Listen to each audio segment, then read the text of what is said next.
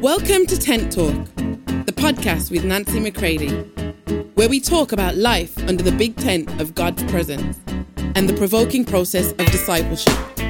Here we go. Hey everybody, welcome to Tent Talk. This is Nancy McCready.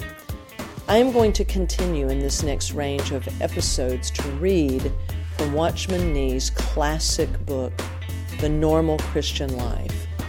Now, last year, I read in a series called One Off, numbers 1 through 9.0. On the dates October 25th through November 5th, I read chapters 1 and 2 of Normal Christian Life, and you can refer back to those. But in this series of episodes, I'm going to read from the Normal Christian Life. And chapter 3 is where we open. Oh, my friends, we must live as those who know. We know Him. We know truth. This will be the most sure footing for us to fight the fight of faith, for us to advance the kingdom. We must live not in the soulish realm of feeling first, but we must live in the spirit realm where we live by who and what we know. And then let your feelings line up with the truth. So here we go. Take hold of this, listen to this, and let the truth of the gospel grip you at entirely new depths. Here we are again, my friends, ready to tell the truth, to read the truth, to embrace the truth. Continuing with reading from Watchman Nee's The Normal Christian Life, Chapter 3. Divine Revelation Essential to Knowledge. So our first step is to seek from God a knowledge that comes by revelation. A revelation, that is to say, not of ourselves, but of the finished work of the Lord Jesus Christ on the cross. When Hudson Taylor, the founder of the China Inland Mission, entered into the normal Christian life, it was thus that he did so. You remember how he tells of his long-standing problem of how to live in Christ, how to draw the sap out of the vine into himself. For he knew that he must have the life of Christ flowing out through him, and yet felt he had not got it, and he saw clearly enough that his need was to be found in Christ. I knew, he said, writing to his sister from Chongqing in 1869, that if only I could abide in Christ, all would be well, but I could not.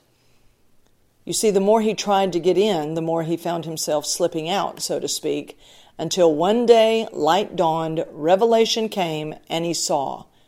This is how Hudson Taylor describes it.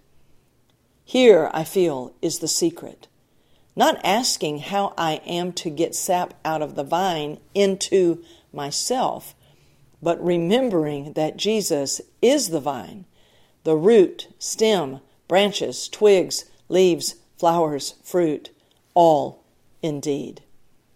Then, quoting a friend's words that had helped him, he continues, I have not got to make myself a branch. The Lord Jesus tells me I am a branch. I am part of Him, and I have just to believe it and act upon it.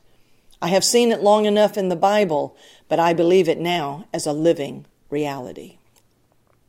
It was as though something which had indeed been true all the time had now suddenly become true in a new way to him personally, and he writes to his sister again, quote, I do not know how far I may be able to make myself intelligible about it, for there is nothing new or strange or wonderful, and yet all is new.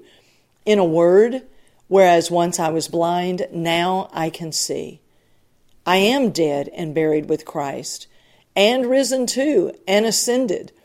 God reckons me so, and tells me to reckon myself so. He knows best. Oh, the joy of seeing this truth. I do pray that the eyes of your understanding may be enlightened, that you may know and enjoy the riches freely given us in Christ. Close quote. Oh, it is a great thing to see that we are in Christ. Think of the bewilderment of trying to get into a room in which you already are. Think of the absurdity of asking to be put in. If we recognize that fact that we are in, we make no effort to enter. If we had more revelation, we should have fewer prayers and more praises. We spend so much time praying for ourselves just because we are blind to what God has done. I remember one day in Shanghai, I was talking with a brother who was very exercised concerning his spiritual state. He said, "So many are living beautiful, saintly lives. I am ashamed of myself. I call myself a Christian, and yet when I compare myself with others, I feel I am not one at all. I want to know this crucified life, this resurrection life, but I do not know it, and I see no way of getting there." Another brother was with us, and the two of us had been talking for 2 hours or so, trying to get the man to see that he could not have anything apart from Christ, but without success. Said our friend, "The best thing a man can do is pray." "But if God has already given you everything, what do you need to pray for?" we asked. "He hasn't," the man replied, "for I am still losing my temper, still failing constantly, so I must pray more." "Well," we said, "do you get what you pray for?" "I am sorry to say that I do not get anything," he replied. We tried to point out that just as he had done nothing for his justification, so he need do nothing for his sanctification. Just then a third brother, much used of the Lord, came in and joined us.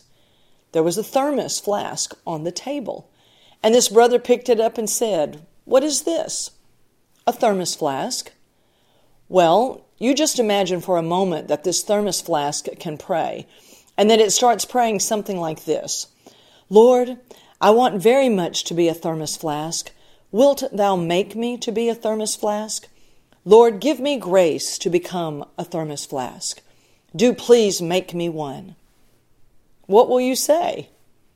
"I do not think even a thermos flask would be so silly," our friend replied. "It would be nonsense to pray like that. It is a thermos flask." Then my brother said, "You are doing the same thing. God in times past has already included you in Christ. When He died, you died. When He lived, you lived. Now today you cannot say, 'I want to die. I want to be crucified. I want to have resurrection life.' The Lord simply looks at you and says, 'You are dead. You have new life.' All your praying is just as absurd as that of the thermos flask. You do not need to pray to the Lord for anything. You merely need your eyes open to see that He has done it all. That is the point. We need not work to die. We need not wait to die. We are dead. We only need to recognize what the Lord has already done and to praise Him for it. Light dawned for that man. With tears in his eyes, he said, "Lord, I praise Thee that Thou hast already included me in Christ. All that is His is mine." Revelation had come, and faith had something to lay hold of. And if you could have met that brother later on, what a change you would have found. The cross goes to the root of our problem. Let me remind you again of the fundamental nature of that which the Lord has done on the cross.